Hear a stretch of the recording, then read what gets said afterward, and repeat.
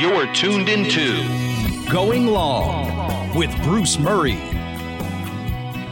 Hello, everybody. I'm Bruce Murray. Welcome to my podcast, Going Long, where every week we spend time with either people in the world of sports or those that have a love of the world of sports. And this week, it's the latter.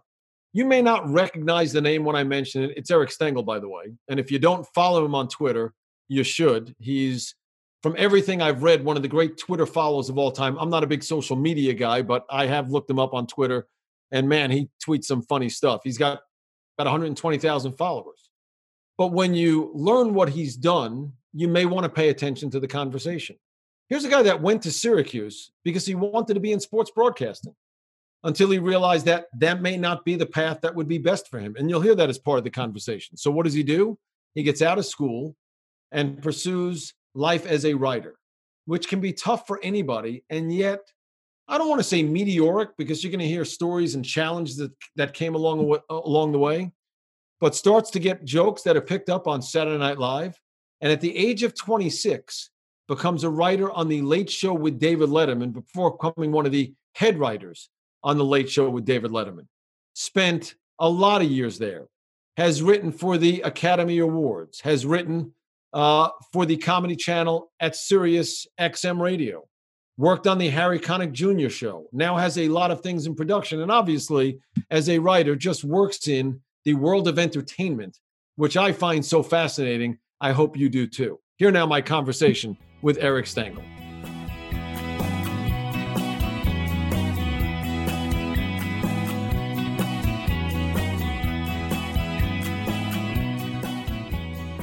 So, Eric, before we get into what you're doing, how you're doing it, I want to share with our audience a little of our background and how we may have met, because I'd never met you before. This is the first time I've ever seen you. And yet, you know, in exchanging emails and setting this whole thing up, which was harder to set up than a podcast with George Clooney, Yes. I kind of felt like I got to know you a little. Yeah. You know, we're from the same town, although We are. I've relocated, you've relocated. My Yep. kids went to the same high school that you graduated from. Yeah. there's a lot Horace of Greeley stuff- High School, go Quakers. Yeah. Go Quakers. You know, I was fascinated to see that you actually signed with a professional baseball team in the little research that I did do. 4 of them. 4 of them. Yes. You're a Yeah, we'll get to well-traveled. that. Yes. We'll get to all that. You're a well-traveled baseball player.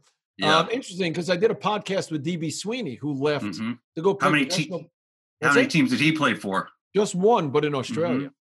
Mhm. They But have in a Australia. big baseball league there. We'll get to it, I guess, whenever you want to, but we're trying to get signed by an Australian team too. Of course you are. Why not? Yeah. But I think to myself, knowing what I know of Chappaqua, where, you know, when I grew up, mom and dad wanted me to be a doctor or a lawyer. You know, Yep. Jewish household, that's what you Yep. did. That was prestigious. Yep. So as you can imagine, to this day, I'm still a disappointment to them doing radio. And in Chappaqua, it's not even a doctor and a lawyer. You have to be a banker and work on Wall Street. Right. Right. So I'd love to know the background and how your parents accepted the fact that you wanted to do something that Who's you just were yeah? before doing. Who's saying that they've accepted it? My brother and I, we're a writing team, and we produce stuff together. My brother Justin and I, and there was no hope for Justin. He was never going to become a doctor. My dad was a doctor. He was an infertility right? specialist. Yep. And so my grandparents were always just making the assumption that I was the great hope of the family and I would become a doctor and do all of that. And then we realized, Justin and I realized that we were not good at a lot of things. And what we were good at was we made little movies. We had a Super 8 camera when we were kids. We had a video camera. We would do our version of Late Night with David Letterman in our living room and tape it and all that stuff.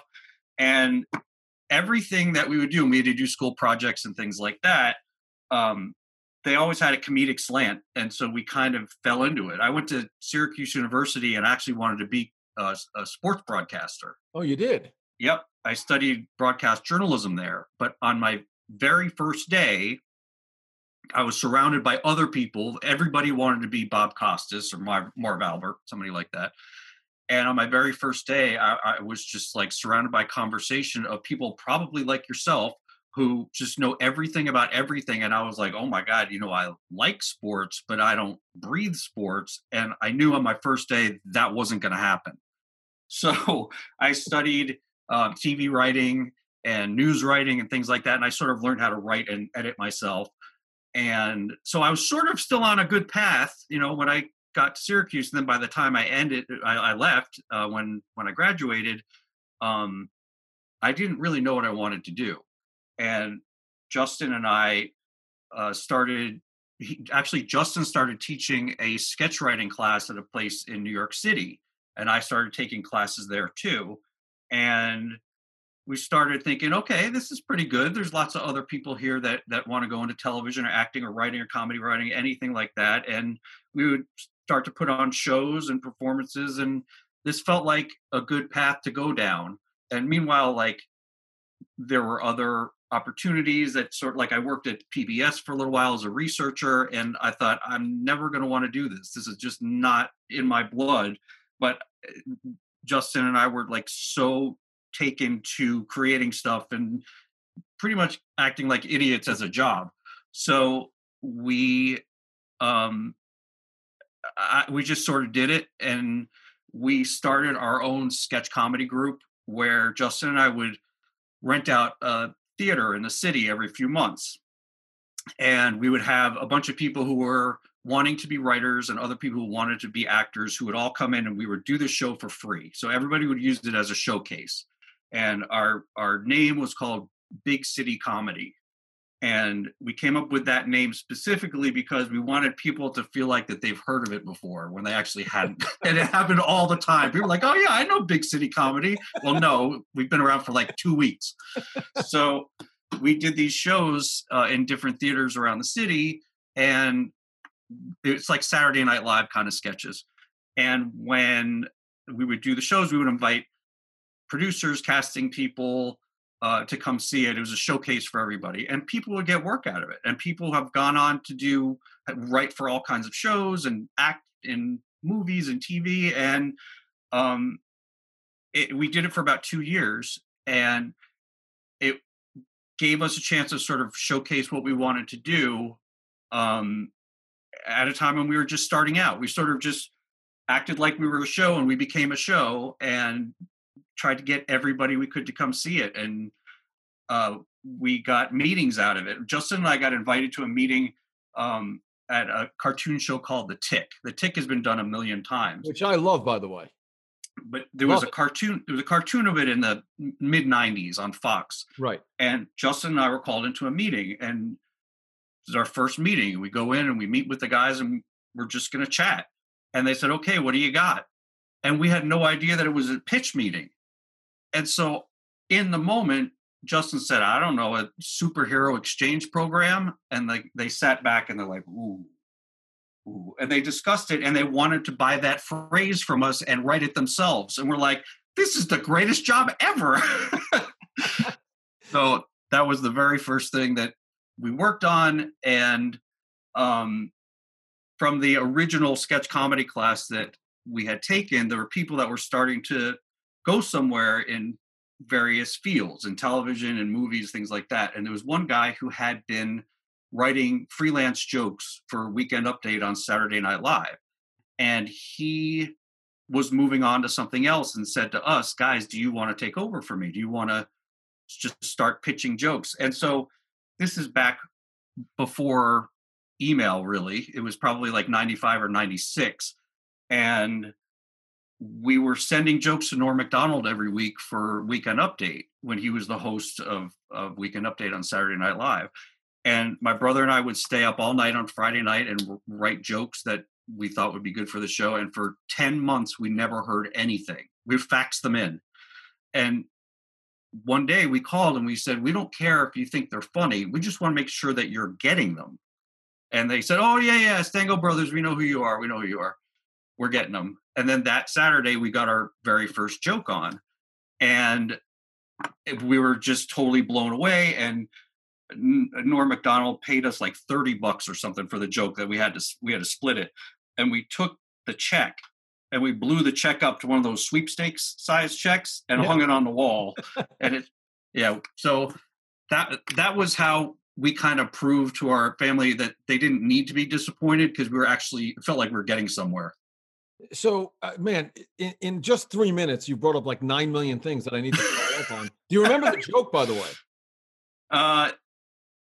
I think the first joke we got on was a Jack Kevorkian joke. I think it was sometime where I remember there was like every few weeks he would help somebody die with dignity. Yeah. But the joke was like that another one of Jack Kevorkian's patients died this week. It's the 37th person that has died under his watch.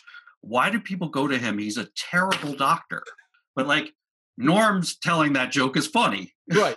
So the thing about Norm is, and he's had a somewhat checkered career, but there was something about his humor that just fit my sensibilities. Yeah. He went on late night television. I think it may have been with Letterman. I think it was. Yeah. And to this day, I remember what I consider to be the greatest line that I've ever heard delivered when he said, when he was fired from Saturday Night Live. Yep. And was it Brandon who was running it? Who was running it? Don Ohlmeyer. Don Ohlmeyer said, He said, he called and he goes, "You're fired." And he goes, "That's bad news." And then he goes, "Why?" And Don Ohlmeyer said, "You're not funny." And Norm takes this long pregnant pause and goes, "Well, that's really bad news."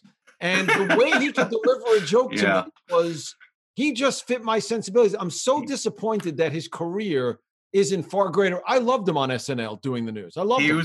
He was great. And if you go back and watch clips of it, what I like about Norm's stuff so much is that he's super dry.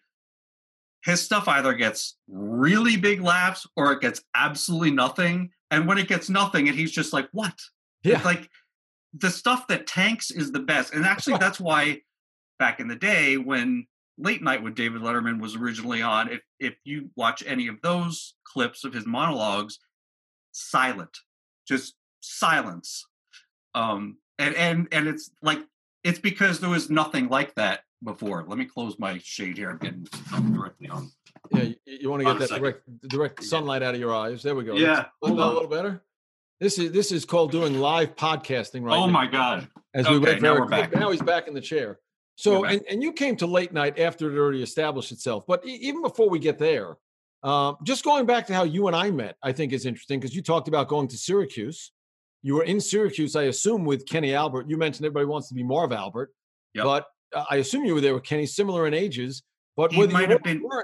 Yeah, he might have been a little earlier than me. I think he's a couple years older than I am. Okay, but you were at Peter Luger's one night, and yes. I'm obligated in this podcast to mention, I was there for Rich Ackerman's birthday. He's been mentioned on this podcast numerous times. Mm-hmm. I've been part of the birthday celebration for a number of years. Kenny and he are great friends. You came over to say hello. There was a chance we could have met that evening. But then the ACK reaches out to me and he goes, "Hey, you should have this guy, Eric Stangel, on your podcast." I said, "Oh, how am I going to get in touch with him?" And I guess he reached out to you. Yeah, we talk all the time. Yeah, occasionally. Once you're in his web, by the way, you're done. You do know that, right? Yeah, I know. I keep it. I would never tell him where I am right now. Like that's fine. Yeah, so I remember that we were there for my dad's birthday at Peter Luger's. It was the first time we'd ever been there, and we saw you guys, and I guess I'm not sure. I guess I knew Kenny from Twitter or something, and went up and said hi to you guys, and I sort of knew all of you, and we all spoke to each other briefly, and then ate steak at our individual tables, and then said hi one more time and left.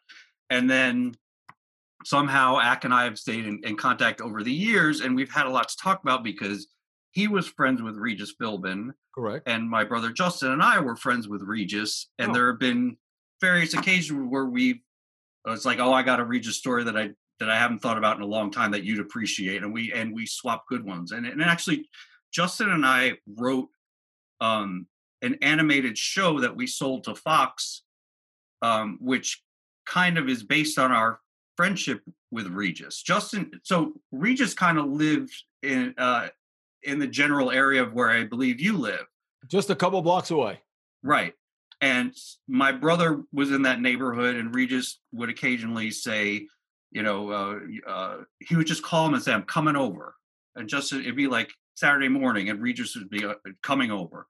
And then Regis would have like a piece of paper, and he'd say, Joy just gave me this list of things that I have to go pick up at the supermarket. Does this mean anything to you? Like, what is it? And then they go through the list. It's like they're doing the show. And then Regis would go off and he would buy the stuff at the supermarket, and he'd come back to Justin's house and then show Justin and his wife Lara what he bought.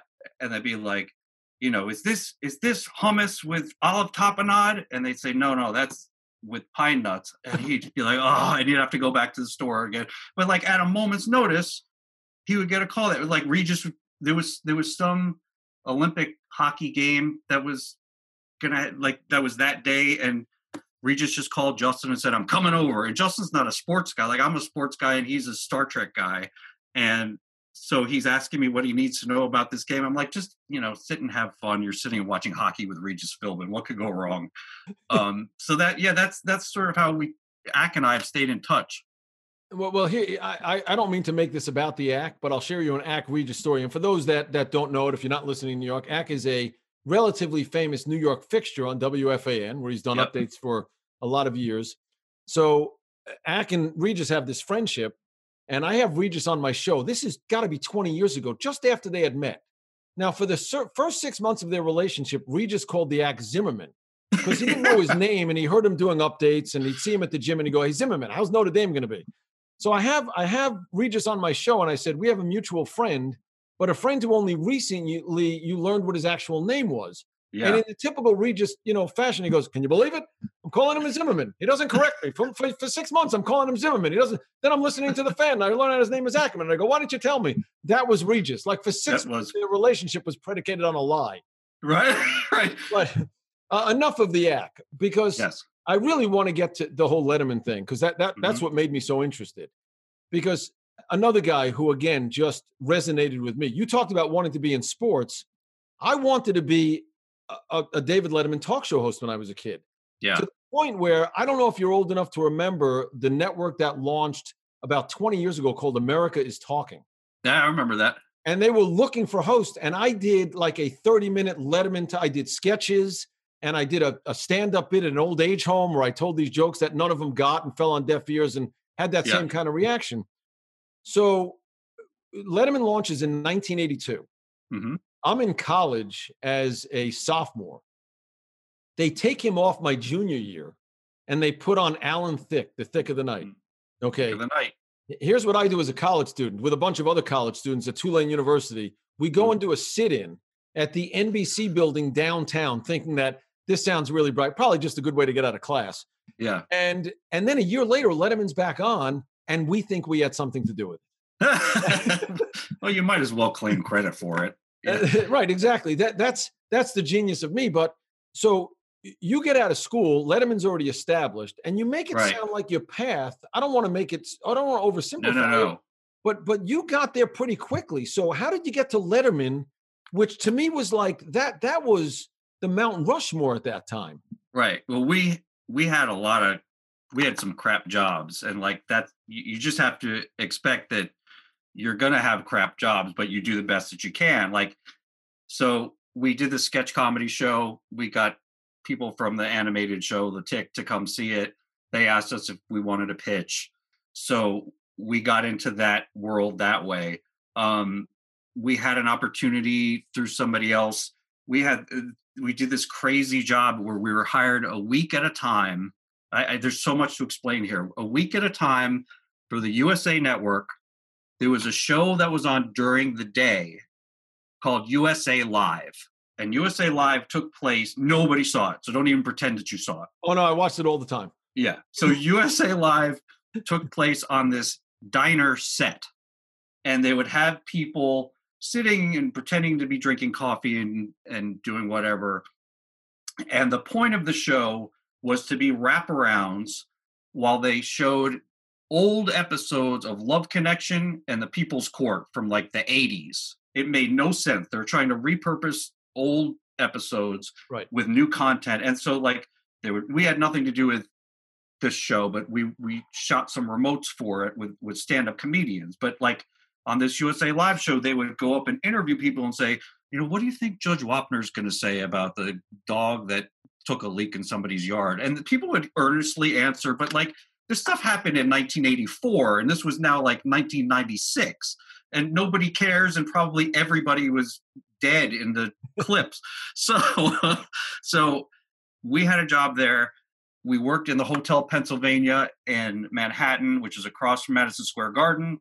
We worked in, they had these cubicles that was in an old haunted ballroom. And everybody was like, oh my God, I saw the ghost today. And so it was a really creepy place to work. And like I said, we were hired a week at a time to write remotes for stand-up comics that we would shoot out like man on the street kind of things. And the same thing happened every week. But around Thursday, we would think, okay, this is going to be our last week. We haven't heard anything. Friday, we'd come in all pissed off. We'd pack up the office. 5 o'clock Friday, somebody would stick their head and say, okay, stay for another week. And then we'd be really pissed off because we'd have to stay there and unpack everything in our office. And week after week, like pretty soon we're getting pissed off that they're bringing us back. Right. What were you getting paid for this? We got paid something, but not a lot. I mean, it was exciting to get paid to get something on television. Really, we were doing this so we would have the tape. So this sort of gets us to the Letterman part. We had been getting some jokes on Weekend Update. Those jokes, we saved the clips of them. We saved the physical clips of them in Entertainment Weekly, things that got quoted. And so now we had like something to submit if we had the opportunity. So we heard that a bunch of people had left Letterman and they were looking for writers. And Justin and I stayed up all night. We wrote a packet. We wrote sample top 10 lists. We wrote ideas for Dave that he could do as remotes, like driving around in a van in New York City, whatever, things of the spirit of the show. And we also had our Saturday Night Live stuff and this really super weird show. Oh, the other half of that job was these guys had bought some old martial arts movies and they gave it to us, and they're like 70s martial arts movies, really bad ones. And they would give them to us and say, okay, re-edit them into other things. So like there was a scene where there was a fight and there was a guy who had his arm chopped and literally you see a mannequin arm fly off. Like they're that bad. And so we would re-edit them into like, have you been hurt in an accident? And to some like crappy lawyer commercial. And that was our job too for USA Network. So we had little videotapes like that and we combined all that. We submitted it to the Late Show. They called and said they would like us to come in for an interview. They had seen our tape and they liked it and they thought this could be something. So we went in and we interviewed. And I remember they ended the interview by saying, don't leave town. And I thought that's either really good news or really bad news. But it turned out to be good news because we started that next Monday and we worked there for 17 years. But like we were hired on the strength of having the tape from those crappy jobs. And pretty soon we were actually put in charge of every Friday, we would go around with Dave and shoot remotes. And that was the most daunting thing ever because here I was, it was 97 is when we started. So I was 26 and I like freaked myself out because I was just thinking, holy crap, it is now my job to tell Dave Letterman what's funny. And that just doesn't add up. And I could never say anything that could make him laugh. And how could that work? Yeah, but 26 years old. I mean, I'm thinking, you had crappy jobs, but, this idea that you were going to make it in entertainment. And then at 26, you're the writers for the David Letterman show. By the way, real quick, before you even get to that, are you and your brother just a package deal? Like if they said, well, we like you, would anybody be able to seporate the work? If somebody said, we want you, but not you're together. Yeah, we're together. And okay. we've always created stuff together. We're good at a lot of things together because like, if I can't figure out the way a joke should be worded or what the right reference is, I send it to Justin and he totally gets it. And it's like, oh yeah, of course that's what it is. And I do the same for him. Like we complete each other in a really creepy way. But that could work if you're pitching an idea, the Coen brothers work together, movies. But if Letterman wants to hire a single writer, would you even apply for that? I mean, how does that work? That's when we say to our manager, you do whatever that is that you do and tell people that they're making a tremendous mistake by not bringing both of us in, and then we'll deal with it. Like, Have you ever thought about just pitching one and splitting the salary, let the other guy stay? No, I'm kidding. well, but interesting you say that, because in television, when there are writing teams, you split the money. Oh, That's you what it is. do? Yeah. So they don't care. They get an extra person out of it. So when you get hired to do Letterman, how is the money? Is it good? It seems like a It's really big deal. It's got to be pretty decent. Well, thank God for the Writers Guild. The Writers Guild negotiated great deals, and so when you start, it's sort of like your football, where you're kind of slotted in. You come in at You make scale. Writers Guild, scale, and then you can do plus 5% or plus 10% or whatever it is. You negotiate that ahead of time. But like when you first sign with them, it's standard. Like your first 3 or 5 years even might be worded in your contract. So when do you get to the point when you think they need me and I can now negotiate a deal that's more favorable to me? Did you get to that point? Never, because at the end of the day, whatever you've been slaving over and you're working on and writing and rewriting and editing and sending back with notes and doing all that, whatever, if that Dave can sit there and say something that's funnier than anything that you've been working on, which is like, his brain is wired in a different way, and that feeling never goes away, where you're constantly just thinking like, oh my God, yeah, that's the joke. So Yeah. he's the guy who like thinks differently, and they can replace any of us, So I actually believe, this is just my personal opinion, that I don't think you could execute the show the way he did without being a true genius. I actually thought he was a genius. There are other late night talk show hosts that are funny, but I think he was genuinely a genius. And it brings me to this. It makes me wonder how intimidating it must have been to be in that situation, to knowing that you're going to present stuff to him, and there's got to be some level of validation if he likes it, and really Oh my, disappointment if he doesn't. But it's got to be intimidating. it is the best thing ever when you show him something and he likes it. Like, for a long time, it was my job to go on the road and shoot stuff with Biff Henderson. We would go to Yankee spring training every year. We would go cover the World Series. We did a bunch of segments where we would travel across the country to some of the smallest towns in America, and sort of highlight the great things that are happening there. And it wasn't a way to make fun of them. It was to say, like, these people are living the true American life, and they're all supposed to be funny. And I was really proud of those things that when we would shoot them and we come back, and I get to take a week to edit them. And you never get, like, it's a machine when you work for a show like that. You're constantly feeding the machine. You got one show coming up, you got another one to think about, you got 2 on Thursday. Like, you're feeding the machine all the time. But when you shoot remote, sometimes you got time to edit it. And so I was able to really craft something in a way that I like it.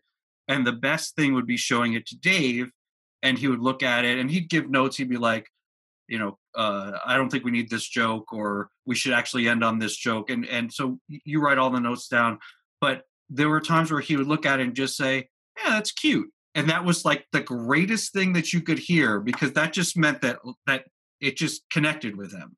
Well, I always wonder to what extent, they portray things accurately in movies. Did you ever see the movie Late Night with Emma Thompson?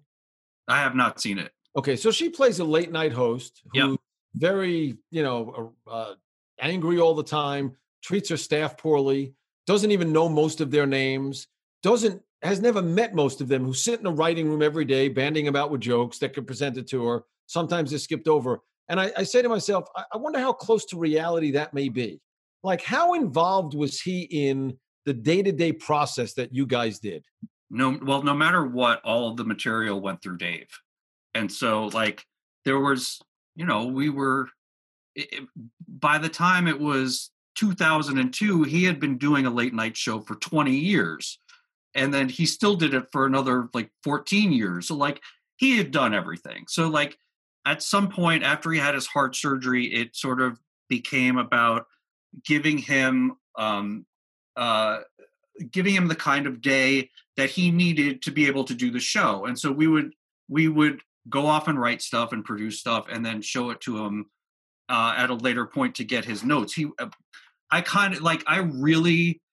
The one thing that I wish we were able to do was work on the old show when he was more involved in like the writer's room and things like that. Like we didn't get that as much during my tenure, but being the head writers, we were constantly bringing him things, and we didn't work on the monologue. There was a separate group for that, but he was either honing those jokes or looking at our stuff or looking at stuff for the for his guest segments all day. He every single thing went through his filter. So was it competitive? Because in the movie, they show like if your joke makes it to the monologue, that was like a big deal. And if your joke didn't, and there seemed to be a little, competitive play going on behind the scenes because, obviously everyone wants to keep their job and everybody wants to be recognized. Was there that level of competitiveness inside that building?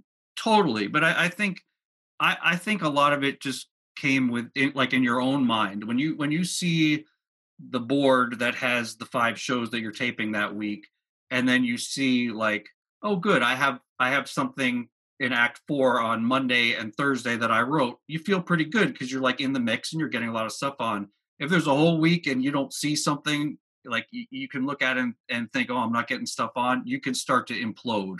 Like there's a lot of pressure that you put on yourself, because when you're in the writer's room, it's all people that are super smart and come at things from different ways, and you do find yourself competing with them. And I'm sure that, like you said, if you get overlooked, it's got to be tough. But, you worked with him for how many years? From 90, was it 98? 97 to, we did 17 years there. 17 years. And listen, I grew up a fan of the Late Show that was on after Johnny Carson, right, when he was just getting started, and it was so irreverent. And I always used to think to myself that he'd have the show and the guests would almost like interfere with what I wanted to see. And then as time went on, it kind of transitioned out of that to become more of an interview program, which, and I don't know if you're even comfortable talking about this, I never thought that was his strength. His strength was his ability to deliver a joke and do some of those bits that were so irreverent and so funny. Mm-hmm. And, I know age plays a role and health plays a role in that, but did you kind of see that evolution, that transition out of what he was to what he became at the end? Yeah, I think the show definitely evolved, and I actually think he's one of those guys like Regis who is a great broadcaster. He became a great broadcaster, and the interviews, just like you hear people talk about how Howard Stern, he used to do all kinds of irreverent things, and now all they say is that people will sit down with him, and the interviews are amazing. Yeah. And I think Dave had a similar transformation on his show. What my brother and I did was, as the show kind of evolved, instead of weighing it down with big comedy pieces like where he's sitting at the desk and holding up props and funny things, we tried to give him smaller pieces of comedy here and there, so that if he wanted to talk about something, if he wanted, he's desperately trying to get Oprah on the show, so he's holding up his Oprah log and he's going to enter something in the Oprah log that he's going to make up in the moment. He can do our comedy, he can do the Oprah log, and then he can go back to another piece of comedy. Like, we tried to give him smaller pieces of comedy that he could weave in and out of. If he had something to say, he could wave off all our comedy, and if he didn't have something to say, then he could do it all, and there's a plan in place. So we tried to be as flexible as possible, depending on, what he was thinking in the moment. If there's 2 guys in the audience, let's say we have a whole show planned. Let's say that I went to Yankee spring training with Biff, and we're ready to show that piece, and have Biff come out and do all that. But in the warm-up, let's say Dave sees 2 guys that have the same sweater. The whole show is going to be about those 2 guys. So then all of a sudden the writers, we're trying to come up with things that we can do. We're going to take those 2 guys. We're going to have Dave interview both of them, why they both wore the same sweater. And then we're going to give them 2 different matching sweaters. Like, we're going to take away their old sweaters and we're going to raise them to the roof, or whatever it is. You have to be able to pivot and because that Dave did that better than anybody. So we would have a structure, but we were watching just in case we started to deviate from the structure, and then that's it. If he wants to send a camera out to Broadway and have somebody stop a New York City bus, the director was ready to do that. So that's you have to sort of think of what any possibility could be. Well, I will tell you that, and I want to get to other things in a second, but I was fortunate that my dad's office was on 52nd and 7th, Oh, yeah. 810 7th Avenue, and his window of his office actually overlooked the Ed Sullivan Theater. Oh, is that right? So if there was a bit that was going on, was it 51st Street or 52nd Street, whatever it 53rd was? Street, 53rd. 53rd. He had the view of it, so he could say, hey, you may want to come up here. And our studios were just down the block on 49th and 6th. So there were times I could actually come up and get a firsthand look at that. That's pretty cool. Before we move on to the other things, what I would say is this. I was fortunate enough to work with guys like Bill Parcells. And you may be old enough to remember a guy like Bill Mazer in New York, who was a legend. Of course. I worked with him at WFAN. And to this day, people would say, what was he like? What was he like? Can you meet anybody that knows your history without them asking you, what's David Letterman really like? Man, it's been so long since I've talked to anybody. I've been inside for a year. It comes up. Sure. Yeah, I guess it comes up. I think usually the questions are like, did you ever work with so-and-so? Like, what's Bill Murray like? Or what's Steve Martin like? Or things like that. Yeah, but absolutely, they want to know. People always ask questions about Dave's beard, and I have no idea. I don't know. I think he just got tired of shaving every single day for the show, which makes sense. Now he's making up for lost time. They must be shocked that you don't have some great insight into why he has a long white beard, which nobody seems to be able to tolerate, but he seems to be happy with it. So God bless him, I guess, right? His choice. So you're off that show, and one of the reasons why we had to reschedule this podcast was because you emailed me and said, I've got to do a pitch. So I would ask you this first. How'd the pitch go? Very well. It went very well. In fact, we have a follow-up to the pitch this week that I hope will go even better. Oh, you do? So I'm not going to ask you specifically because you probably don't want to divulge that information, but I'm even curious about that and the landscape of where TV is today, because I saw that bit like on South Park where, there's now the guy running Netflix and he picks it up. Yeah, you're green lighted. They need so much content. And that too must have been far more competitive. But as the landscape expands, there's so many more opportunities. But my knowledge of a pitch comes from watching Seinfeld. Right. It's a show about nothing. And, why would people watch? It's on TV. Not yet. So what is the pitch process like? You said you did the tick and you're like, well, how about this exchange student of a superhero? What's the pitch process like? The pitch process, by the way, you talked to Greg Garcia about this, and so when he was on your podcast, he talked about how difficult it is to get a job to get a show on the air. And he's one of the successful guys. Yeah. And he's talking about how almost like he gets shows on.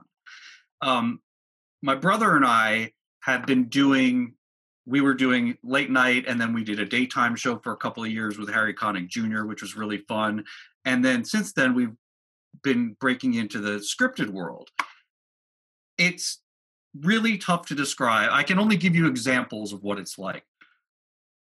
My brother and I wrote this show called Lyle and Caroline, which we sold to Fox. And that was the thing I was telling you about before, that was based on our friendship with Regis Philbin, or inspired by that. Mm-hmm. And we just wrote the script. We liked the script.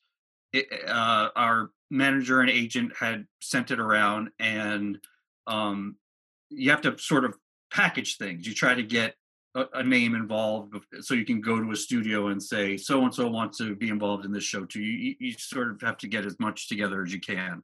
So Justin and I were just working one day, and we got a call from our agent, and he's like, you'll never believe it. Lisa Kudrow is interested in doing Lyle and Caroline. And we're like, okay, cool. She's like, okay, she's going to read it, and then we'll get more notes. We're like, fine. So we hung up. And like a half an hour later, okay, Lisa Kudrow really likes the script, and she wants to talk to you guys. And we're like, okay, great. That's great.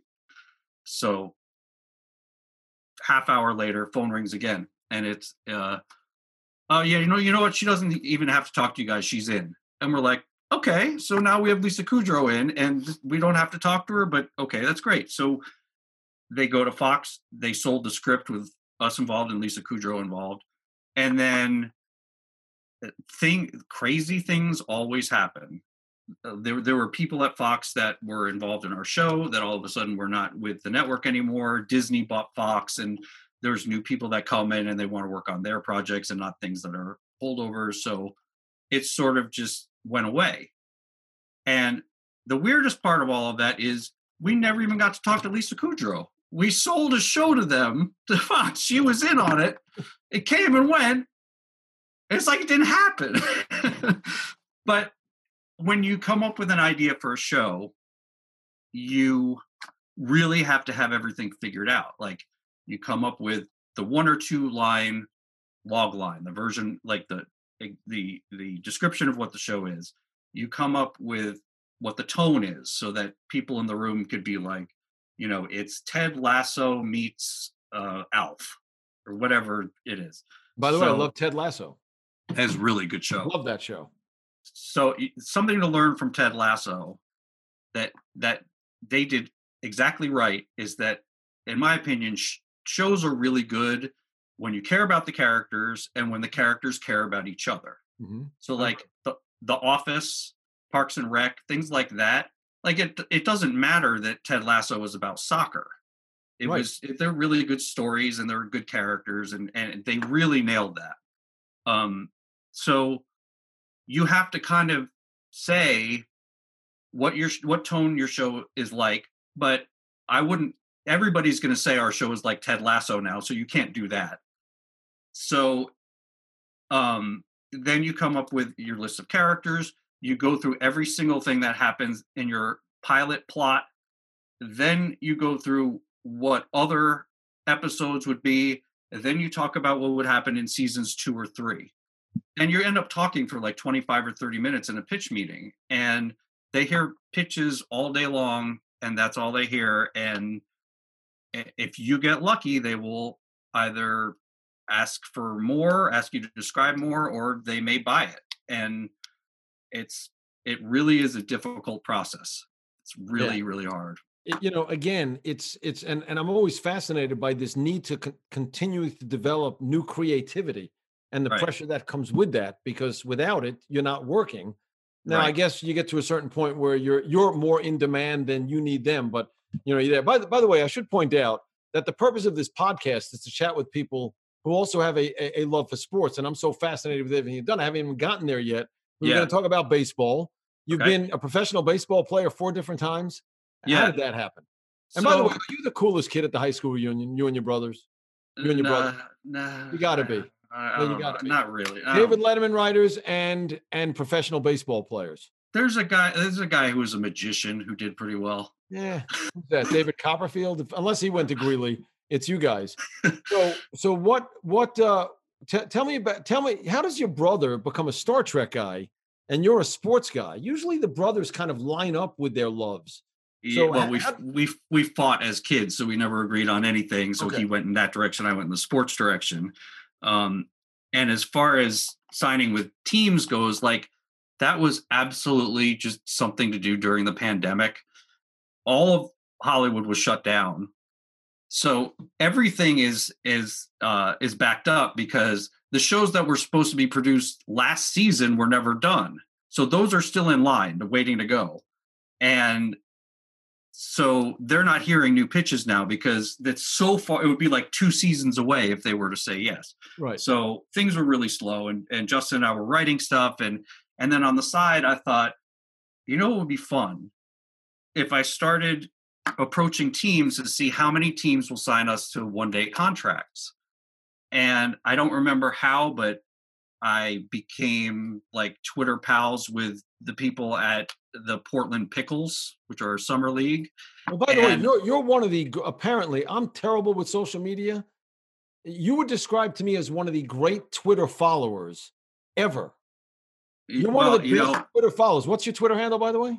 It's at Eric Stangel. Eric Stangel. I should know that because we were tweeting with each other. Or I wish my German grandparents, who were disappointed in me for not being a doctor, were alive to hear you say that.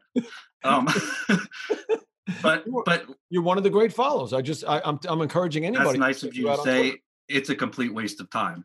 But sometimes you get a couple of laughs out of it.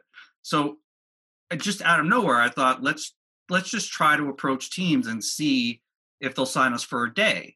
Okay. And the Pickles said yes. And I have no idea why they said yes, but they said yes. And it wasn't just that we weren't just trying to get free stuff out of it. Like, there's a real idea here.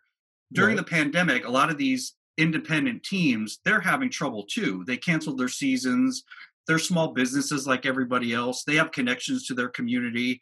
And we wanted to highlight what they were doing for their community. A lot of them have food drives in the stadium where they support, anything local. So we wanted to sort of structure it where they would send us a jersey. They would send us a contract. We would do a Zoom signing, and then we would talk about the great things that they do for the community. And once we got the first one with the Portland Pickles, I knew I could market this. So I was like contacting other teams, and I was like, well, the Pickles wanted to sign us. Don't you guys want to sign us? And so then the Cleburne, Texas Railroaders signed us. And then the Lake Erie Crushers, whose mascot is an angry grape, they signed us. And then this one I cannot believe happened, but the St. Paul Saints agreed to do it. They were an independent team, but then they just became the AAA team for the Minnesota Twins. So technically, I'm in the Twins farm system. Okay, now I have to ask two things. A, can you play baseball? It doesn't matter. Well, I'm just wondering, let's say you get the call up. I mean, what happens if there's a lot of injuries and Eric gets the call up? Can he swing a bat? I've seen the original Bad News Bears enough to know how to lean in and just that's it. Take one for the take your base. Yep. So, that's it. And by the way, you've got 120,000 followers. So you're a big. That's a huge audience on Twitter. Yes, and I can make them turn on you.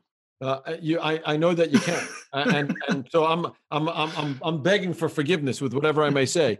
But did you grow up? Did you grow up a baseball fan, or what were you a fan of? Mets or Yankees?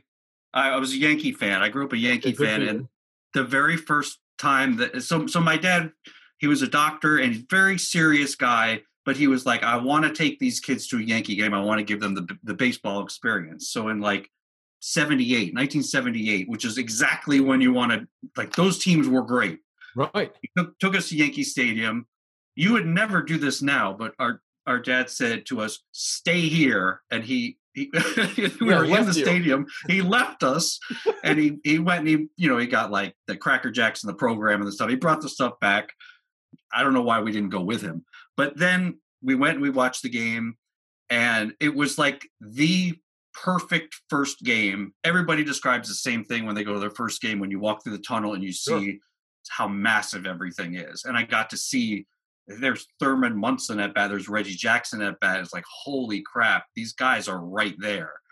Well, we're in the upper deck, but they were still right there. Yeah. And it was perfect. And we had hot dogs and Cracker Jacks and soda and all that. Perfect day. And then as we're driving home, I got car sick and threw up all over myself. Oh. And my dad jokingly said, when you get home, go up and give mom a big hug. And then he said, no, don't do it. And I did it.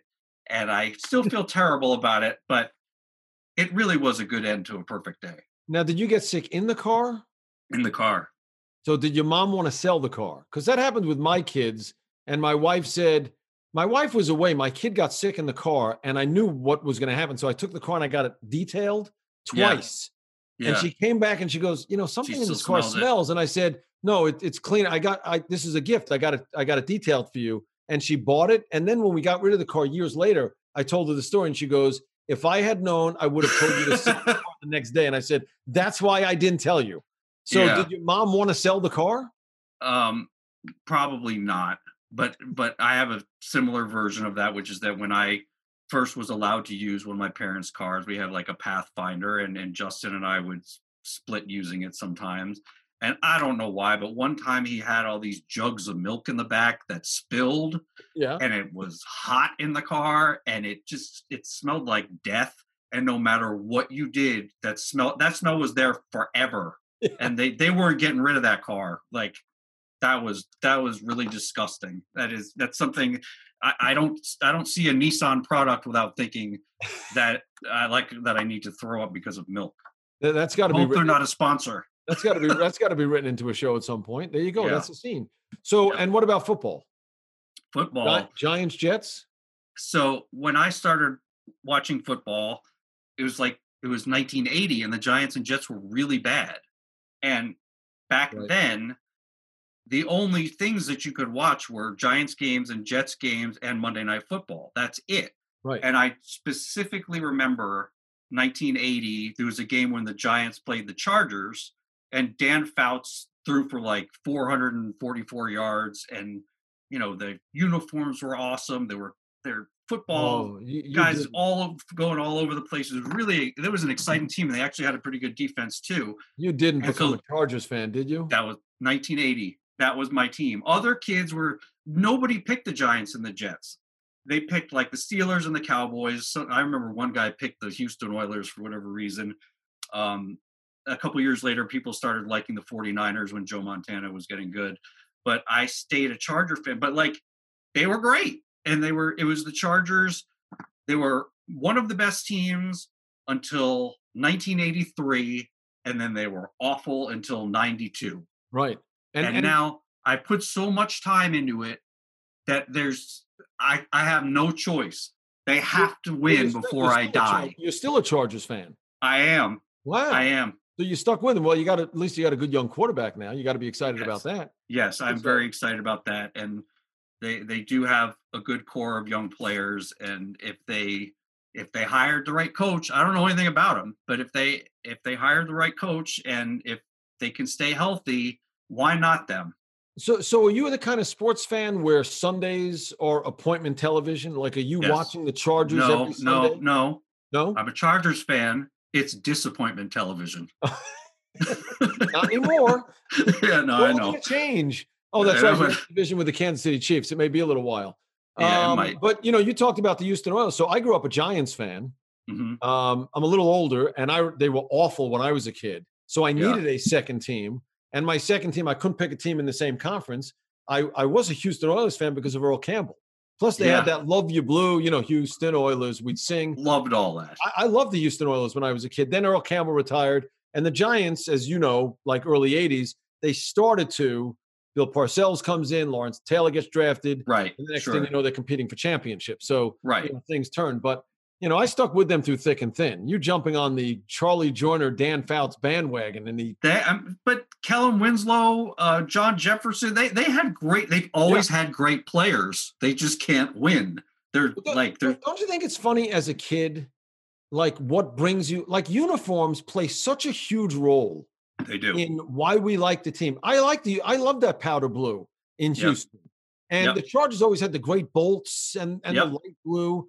And that, not only do they have Dan Fouts and Eric Coryell, but you must have loved them because they had just great looking uniforms. They had great uniforms, and when they were good, they were an exciting team, and they looked damn good. And now they look damn good, and maybe something happened. Herbert's he stood in there this year. That he wasn't supposed to play at all. How'd you feel about them moving to Los Angeles? I mean, I think I have a lot of friends in San Diego because over the years we tweet while watching the game and commiserate while they melt down here or there. And I feel bad for people that lost their team, and I understand why they feel like they can't root for them anymore. I think marketing wise, they're doing everything they can to win Los Angeles. I think they're actually doing a very smart job. I think their rebranding is right. I think I like Phillip Rivers, but I think them moving on to a younger guy was the right move, because if you're trying to win the market, you need to bring in new fans. And I actually see them doing a lot of really smart smart things. Yeah, I'm in the minority of folks that think football in Los Angeles, not just once but twice, is doomed for failure. But that's a conversation for another time. Yeah. Do you make it out there and go to games? Yeah, I've been to games Yeah. before. Actually, I have a really good memory of. I can't remember why we went out there, but my wife and I went out there, and we were actually at Marty Schottenheimer's 200th win when he was Chargers coach, and I was friendly with somebody on the Chargers staff at the time, and they let us go to the press conference for some reason. So like. Wow. There's the people doing their job, asking the questions. Marty Schottenheimer was teary-eyed and won his 200th game. Is a big deal. His last game of the season against like the Cardinals, a totally meaningless game. And then there's my wife and me just sort of standing off to the side, trying to blend into the wall, and I'm just like going crazy. And I remember, so there was one time we went to a game, and we were lucky enough. I don't remember why, that we were on the field after the game, and I thought, okay, here's what I'm going to do. I'm going to go up to LaDainian Tomlinson, and I'm going to try to book him for the show, for the Letterman show. Okay. It probably was like 2006. It was some year where he was like going to be MVP, or he was so good that year. So we went to a game, and I gave my wife my camera, and I was like, I had to do the fanboy thing. I said, like, when I'm going there and I'm talking to him, just take a picture for me. Will you do that for me? So I went and I talked to him. He was perfectly nice. They weren't coming out east anymore that season, so it didn't actually work out. But I had this picture of me talking to LaDainian Tomlinson, and he was wearing this red velour top and red velour pants.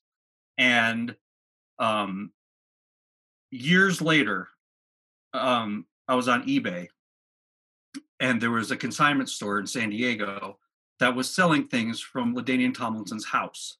Yeah. And there was the red velour top and bottom. And I was like, holy crap.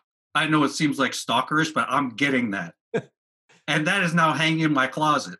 Do I want to know how much you paid for the velour? Oh, it was like nothing. Like, nobody wanted it. Right. Who would want that? The velour top. I never put it on. Uh-huh. It's just displayed. But yeah, that's how far my fandom goes, that I will buy the private clothing of the people that play for my team. Yeah, that's degenerate status. That's getting It really is. degenerate status. I will tell you though, I loved Qualcomm. You know why I loved Qualcomm? Why? Rubio's fish tacos. Yeah. Did you ever go to Rubio's Fish Tacos? No, I didn't. It was one of their concession stands, and I love the fish taco. Yeah. And they're one of the few ballparks that had it. And whenever I'd be out there, I'd be, I'm going to Qualcomm. I got to get Rubio's Fish Taco. Yeah, and that was my great memory of that ballpark. They did that right. So this may bring things to an end, and I want to get back to your writing career in a second. We only have a couple of minutes, but a hockey fan? Not really. Good. Okay. My brother occasionally say Rangers. Yeah, well, my brother occasionally goes to Rangers games. He's more into hockey than I am, and so we go to the games sometimes, and it's actually incredibly fun. I love going to see hockey live. Big Islanders family. Yeah. Big Islanders family. Yeah, Big Islanders family. Why did they ever move to Brooklyn? Did that happen, or did I make that up? I think it happened. As a matter of fact, I think not only did it happen, but I think once upon a time I may have had season tickets to the Islanders in Brooklyn. Really? And you would know this because we lived in the same neighborhood. We'd have to get in the car at 4:30 for a 7 p.m. game. Yeah. So first season, and I split a season with my brother-in-law. The first season we made it to like 8 games, which was half of our allotment almost. Yeah. And then it came 4 games, and then it was like, what the heck are we doing? It's Brooklyn. There's no easy way to get to Brooklyn from Westchester, as you know, and we finally moved on from that. But I'm looking forward to them moving back, to what is essentially Long Island, because then we'll start going to games there. But let me finish with this. I'm always curious. I don't know if are you in, like, what do you have right now? What's your daily job? What do you get up and do? What's your sense of purpose? My daily job, and this sounds really stupid, but like, this is my mantra. My daily job is to make sure that, not a joke, that every single day I take one step closer to either getting a show or like signing with another team, because like signing with another team gives us something really fun to talk about when we're on a pitch, or like people want to hear about it, or there's somebody wants to write an article about it. It's just another fun way of doing things. But I want to, every day I'm like, okay, what can I do today? What who am I going to follow up with that we pitched to last year to find out what they're looking for? There's you're always keeping a mental list of the only way to make it, and this is what Greg Garcia does, is to have a million irons in the fire. You got to just keep doing everything, and maybe something will pan out. So you just have to keep thinking of things to do, to pitch, or if you read that somebody, a friend of mine is it just sold a show to find out if they need writers, or just whatever it is, keep taking a step forward. Otherwise, it's tough. It is really tough. Do you need to do that to some extent? Like, I remember being in between jobs, and my job was looking for jobs. Mm-hmm. And if a day went by where I didn't put an effort into finding that next job, I felt like I let myself down. Is it like, even though it may not come to anything, you feel like you actually accomplished something that day? Absolutely. No, but that's the pressure that I put on myself. Like I have to feel like that I've done something with the day, or it feels like a day wasted. And does your brother have that same determination? Like, do you do No, this he sleeps all the time. Yeah. All right. So it sounds like a great relationship. Yeah. He wakes up, calls you, and go, what did you get done today? That's the way. No, he's definitely the same way. But it is. But he has nothing to do with signing with the teams, which is really funny, because I'll call him and I'll be like, yeah, the Vermont Lake Monsters said no, and he'll have no idea what I was talking about. And so is the ultimate goal to get something picked up and then have a 10-year annuity? I always talk to Greg about, once you get that sitcom that goes into syndication and the checks come rolling in.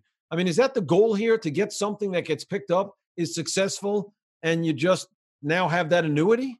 Also the responsibility of writing, obviously, which you love. Well, the goal is to get something creative that you're proud of on the air. And we want to have multiple projects on the air, and we want to work with a variety of voices and represent all kinds of people. And we want to have our own production company where it's like, oh, well, the Stangels have another show that's going to go up. And we're excited about the idea of going forward with the thing that that I had to cancel our meeting for last time.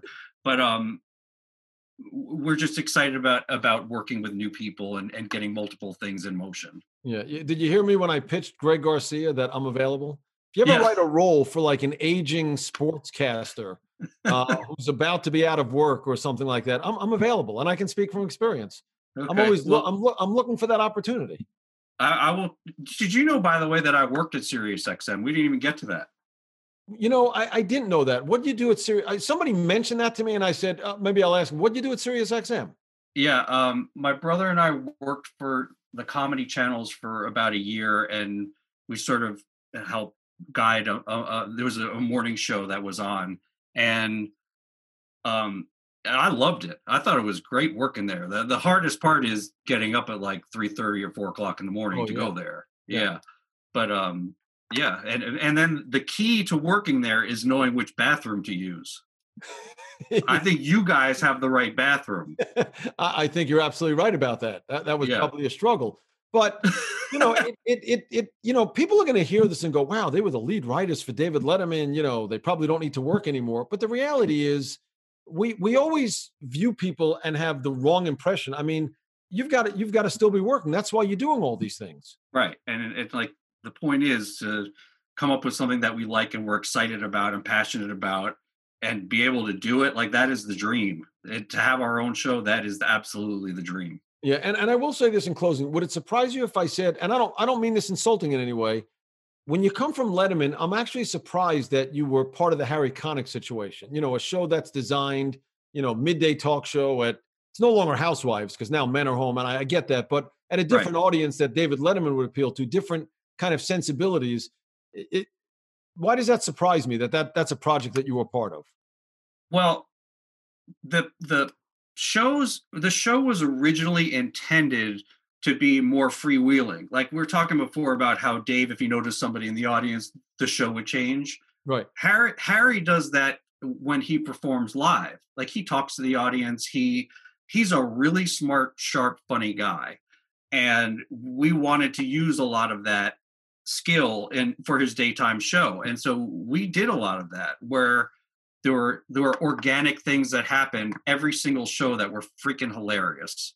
And that's what we were going for. The daytime TV, the people who watch daytime TV, they have what they like.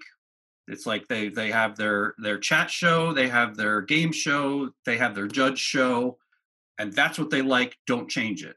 Judge Judy, don't change it. Dr. Phil, don't change it. All of that. And we were trying to do something a little different.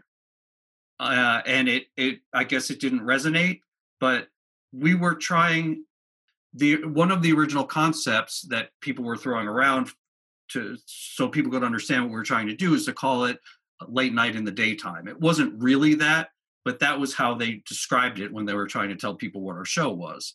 And so there are similar things, and also there are producers from Letterman. This guy Brian Teddo, who's a very good friend of mine, who he did all the sports booking at Late Show. He is the executive producer at The View. Like, there's a similarity in that, like, even with The View, I would imagine there's an immediacy to getting shows done, to taping it, doing it right, getting it done, and moving on to the next one. And that's how it translates. It's very similar in that respect. Yeah, you talk about people's behaviors with the shows they watch. The game show I watch, Deal or No Deal. Yeah, and it's not because of the women, by the way. Right. I actually do the mental gymnastics of this is a bad deal. It's the dumbest show ever. It's right. You open a case and then you go, do you want the deal or not? And I'm going, that's not a fair deal. Of course you can't take this deal because it doesn't add up. It's like there's one case for $1, one case for $500,000. The offer should be $250,000, and they offer you like $80,000. Of course you're not taking that deal. It drives me bad. I don't know why. I digress. I got to let you go. This is part 1 of what will be a 10-part series because there's 9 million things to talk about. And I'll leave you with this. Beware the act. Okay. Yeah, I think that's good for everybody to follow. Yes. Thank you for having me. I listen to you all the time, by the way. I meant to say that at the beginning, but I listen to NFL radio all the time. I got to have my mom listen to this podcast because she believes she's the only one that listens. And I used to believe that she's the only one that listens. So I actually appreciate that. Well, thank you. No, thanks for coming on. Really a lot of fun spending time with you. Hope we can do it again. That would be great. Thank you so much. As always, hope you enjoyed the conversation. I always end these conversations feeling like there was so much left on the table and always want to revisit with these guys. And maybe somewhere down the road, we'll do that. But love talking with him, especially about his time working with David Letterman. Hope you enjoyed the podcast. We have a new episode every week on Thursdays. You can get the podcast on the SiriusXM app. And of course, wherever you get your podcast, I hope you'll join me for another edition next Thursday. I'm Bruce Murray. SiriusXM Podcasts.